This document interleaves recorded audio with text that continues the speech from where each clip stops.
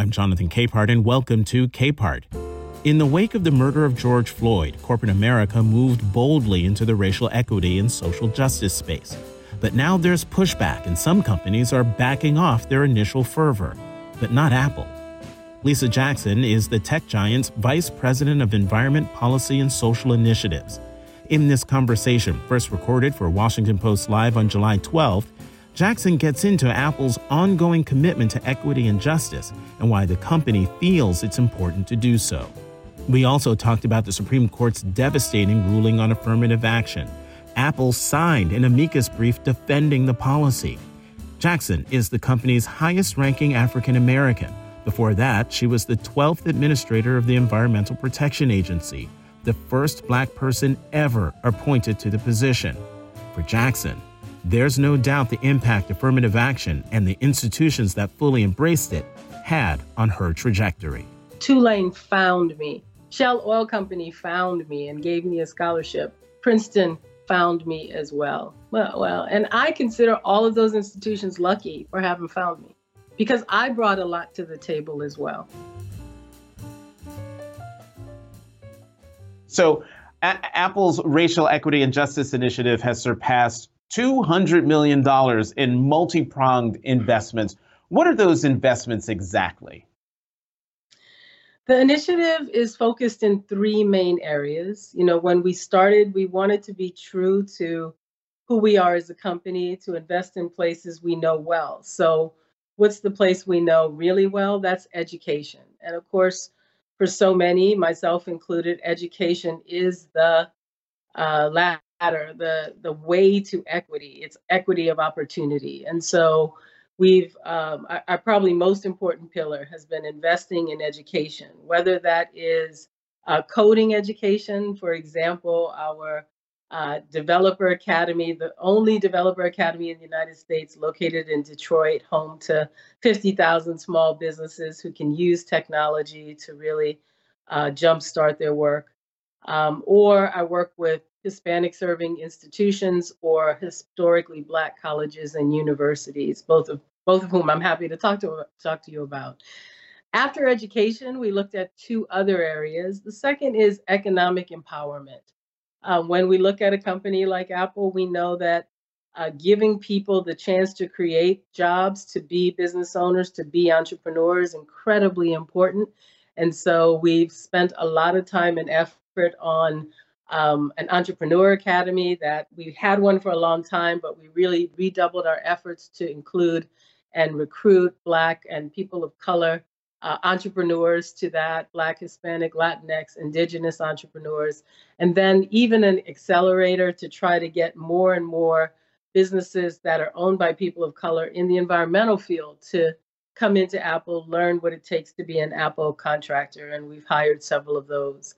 And then the last, so education, economic empowerment, the third leg on the stool, if you will, is criminal justice. And there, while we're very aware that our products are oftentimes used as part of illuminating some of the injustices in the system, we thought it best to support organizations that have been doing this work for a long time. So there it really is more about just financial support to organizations who've been working on criminal justice reform for a long time.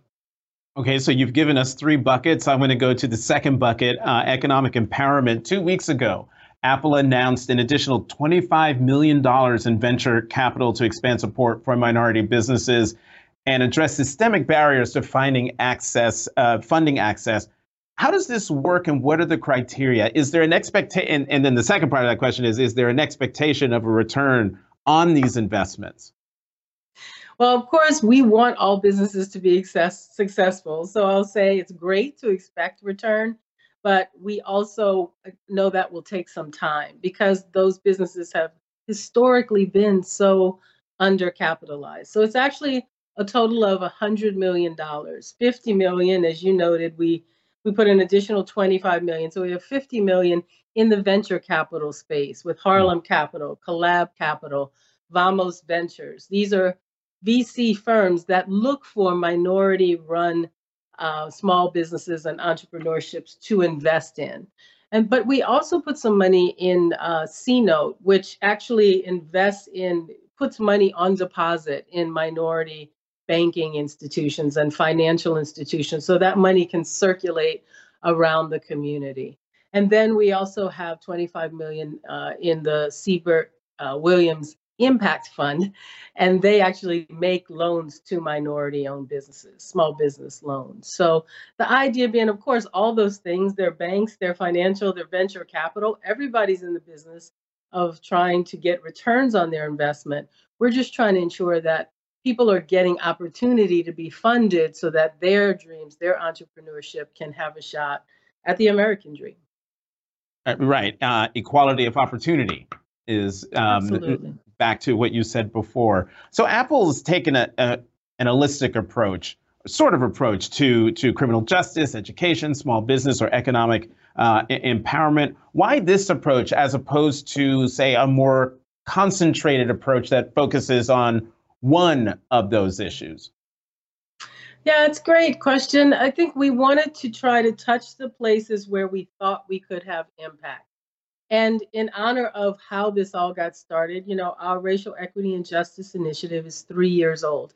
It started in the wake of the George Floyd, the Breonna Taylor deaths, and we wanted to honor their encounters with the criminal justice system, which were so deeply unfair, to say that those murders, as they happen, there should be work done in that area as well. So we picked education because it's what we know. We know we can make an impact. We have a long history of working in education, but we've really revved that up in terms of people of color. We picked economic empowerment because it's the same thing. Apple is known for our supply chain, for having created and helped businesses grow who are part of our supply chain. We should have the same focus on ensuring our supply chain is creating opportunity for people of color. And like I said, criminal justice, there we really felt like we couldn't meet the moment without a nod to the incredible work that organizations like The Last Mile or Recidivists are doing to try to change outcomes for those who are impacted by the criminal justice system. So let's keep going on the criminal justice system, because folks get why Apple is involved in bucket number one, education, or bucket number two, economic empowerment. But criminal justice? What's Apple's goal in that realm? We just want to be a force for positive forward movement and justice.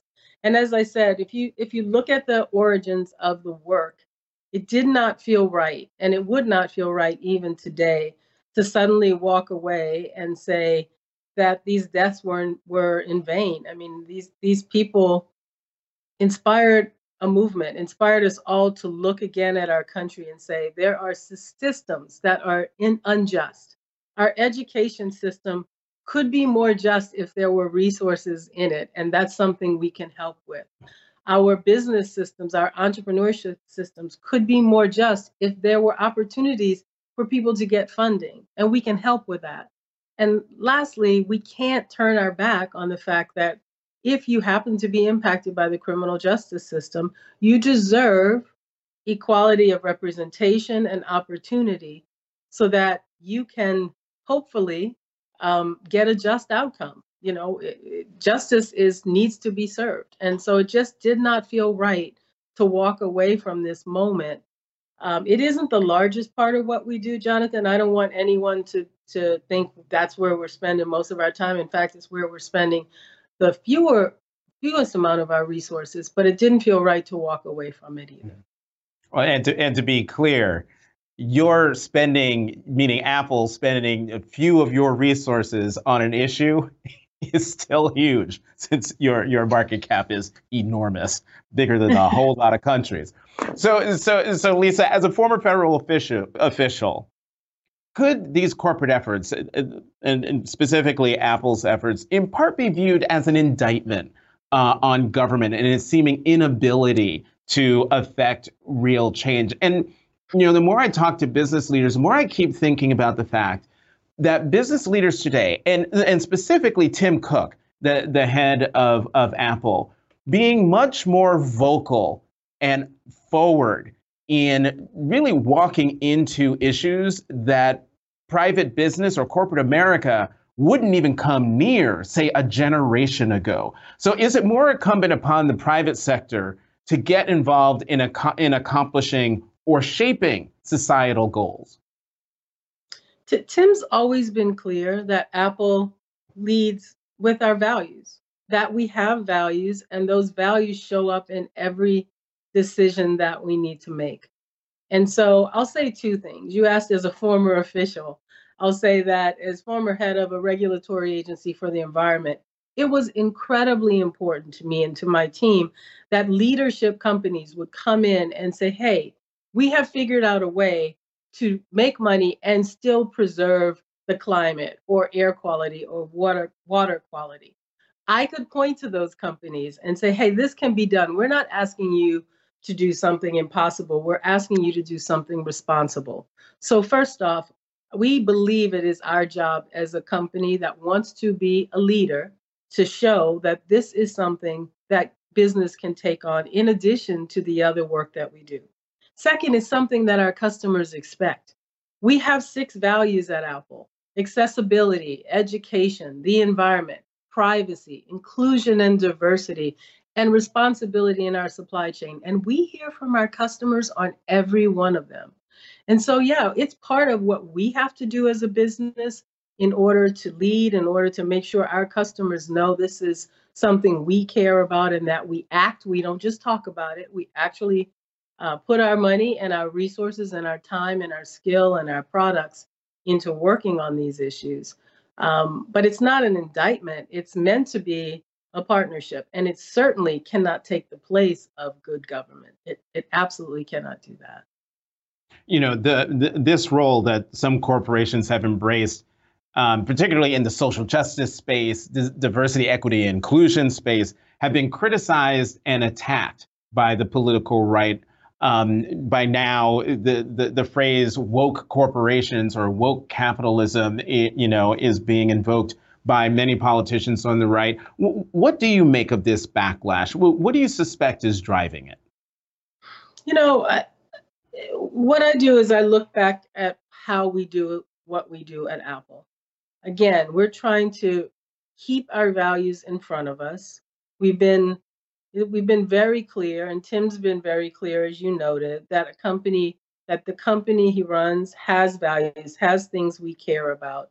Accessibility is a great other example. We're talking about racial equity and justice today, which was added along the way in response to the Floyd and Taylor murders. But when you look at it, we could make products that are wonderful, but if it means we're making products that people with disabilities can't use, we don't feel like we've made the best products in the world. So if you keep your values, if you have values and you're authentic, that means you're not just paying lip service. They really do guide how you work. They guide the development of our product. They guide how we approach the world. Environment, which is what I came to run, is my personal passion. Environment and ensuring equity and justice, they are important to our customers. But if you keep that in front, it guides what kind of products we make and how we make them and what we do and how we even recycle them. So I think the key here is that a business has to know who they are, be authentic to what that is. And if that is the case, it's going to show up in the work. It's going to show up in our product. I'm going to skip ahead since you're talking about the company's values and products and ask a couple of difficult questions, and we'll come back to other stuff like the Supreme Court affirmative action ruling. But Apple products. Oh, those are easy questions. You haven't heard this one yet. So Apple products like the iPhone require lithium batteries, which require cobalt. And cobalt mining has been linked to child and slave labor in the Democratic Republic of Congo and has ravaged the environment there. Apple was named in a lawsuit back in 2019 over its involvement there. What kind of mechanisms are in place to ensure that the cobalt being used by Apple is sourced responsibly and not working against your larger environmental efforts? Yeah, fair question.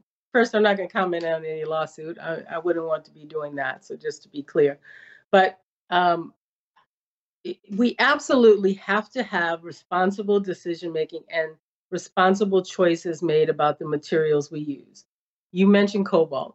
Apple announced this year, actually on Earth Day, that by next year, all of the batteries that Apple uses, actually, sorry, 2025, I got my years mixed up. By 2025, all of the cobalt in all of the batteries we design and spec will be recycled cobalt. Why? Because a large part of our strategy here is that it is very difficult. We have been leading for years on trying to ensure that we know where the supply of many minerals, including cobalt, come from. But one of the other things we can do is to make much better use of the material that's already out here in the world. We should reduce, of course, our use of it, but then we should also use recycled materials. So we still have a little bit of work to do to get our supply chain all the way buttoned up, but in a year and a half, we'll be using 100% recycled cobalt. And that is part of our strategy. We are going to work as hard as we can to ensure safety of supply, but we're going to lead in also trying to find alternative ways to try to move the problem into a place where we feel very assured that it's been addressed. All right, let me ask you about a lawsuit. I know you'll want to talk about, and this is the amicus brief that Apple filed in the affirmative action case that the Supreme Court just decided last week. Apple was one of nearly 70 companies to submit an amicus brief, arguing that affirmative action in university admissions programs should continue. Why did Apple do this? Because we are committed to diversity and inclusion. Because we have said that for us, our success, our ability to meet the moment, to make products that serve everyone depends on diversity. Essentially, innovation and diversity are tied together. It is our strong belief. So what do you need when we talk about diversity? There's diversity, but we include racial and ethnic diversity in that mix. And I'm not going to sit here and tell you something you don't know, but ethnic diversity and racial diversity in Silicon Valley has been a challenge, remains a challenge. And one of the things we need is a strong pool of applicants and potential employees. So of course we did and are proud of the fact that we joined with these other companies to weigh in on the business imperative for diversity, on the business imperative for continuing to assure that students who need and deserve opportunity have access to educations that can help make them the Apple employees of the future. And then how worried are you that this ruling then will impact private sector hiring decisions, not just at Apple, but broadly? Of course we have to worry because it is one of our imperatives to continue to focus on inclusion and diversity, and we will.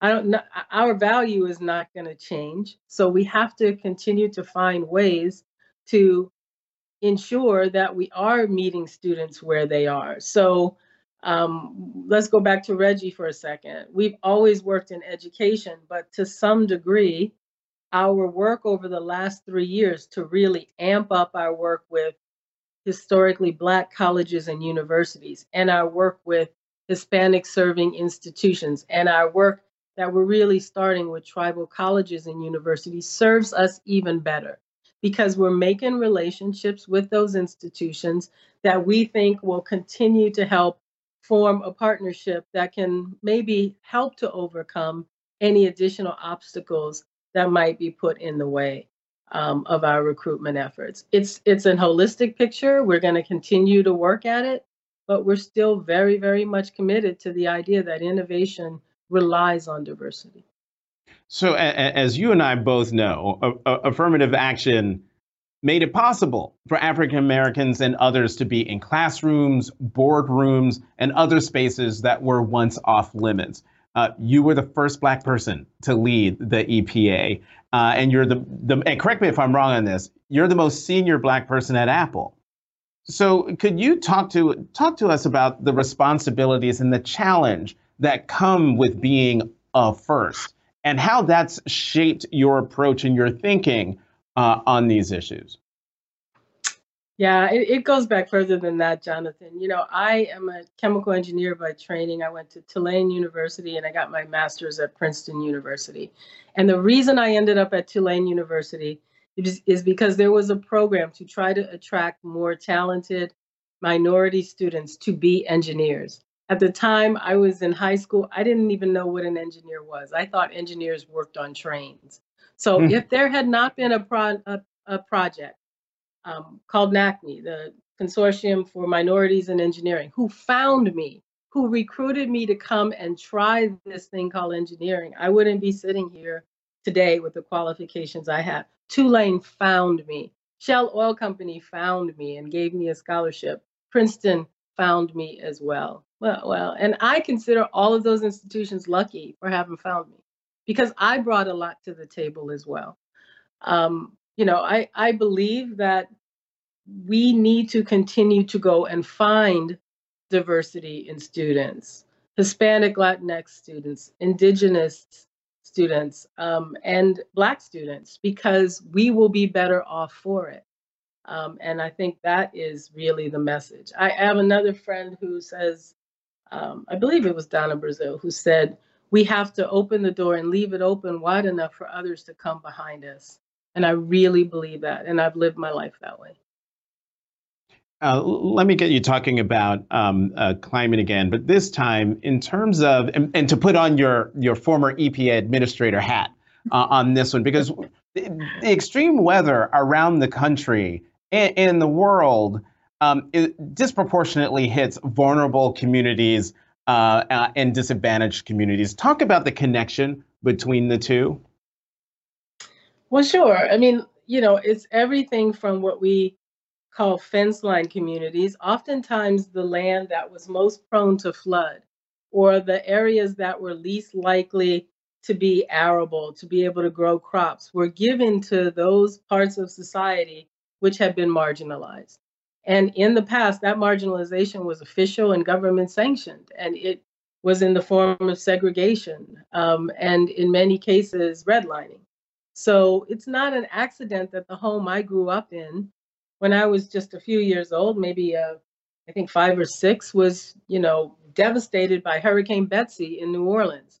And then fast forward to 2005, that same home was destroyed by Hurricane Katrina.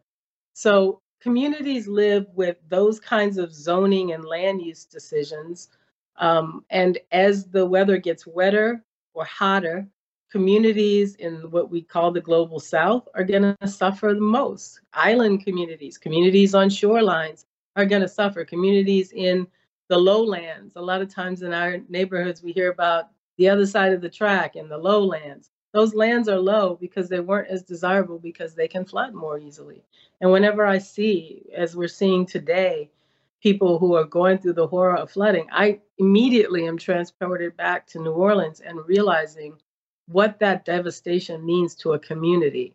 It is devastating. Yes, you can rebuild, but what it does to destroy ownership and wealth, which is so important in our society, is devastating. I'm not even going to get into fence line communities and people who live nearby major polluting industries who oftentimes bear the brunt health-wise of the air pollution and water pollution and sometimes land pollution that are a result. That is why, in my opinion, any solution for climate has to include equity. If it doesn't include equity and justice, if those communities are not engaged in the solutions, and they're also not engaged in getting the jobs and opportunity of the green economy, then it's not a solution, because it's still leaving out communities who eventually are not going to be able to continue to bear that burden.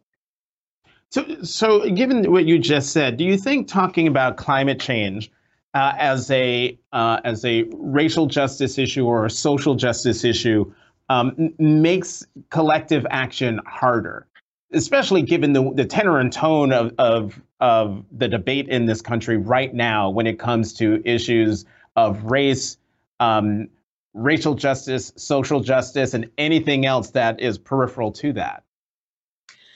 Look, I don't think water and wildfire no race.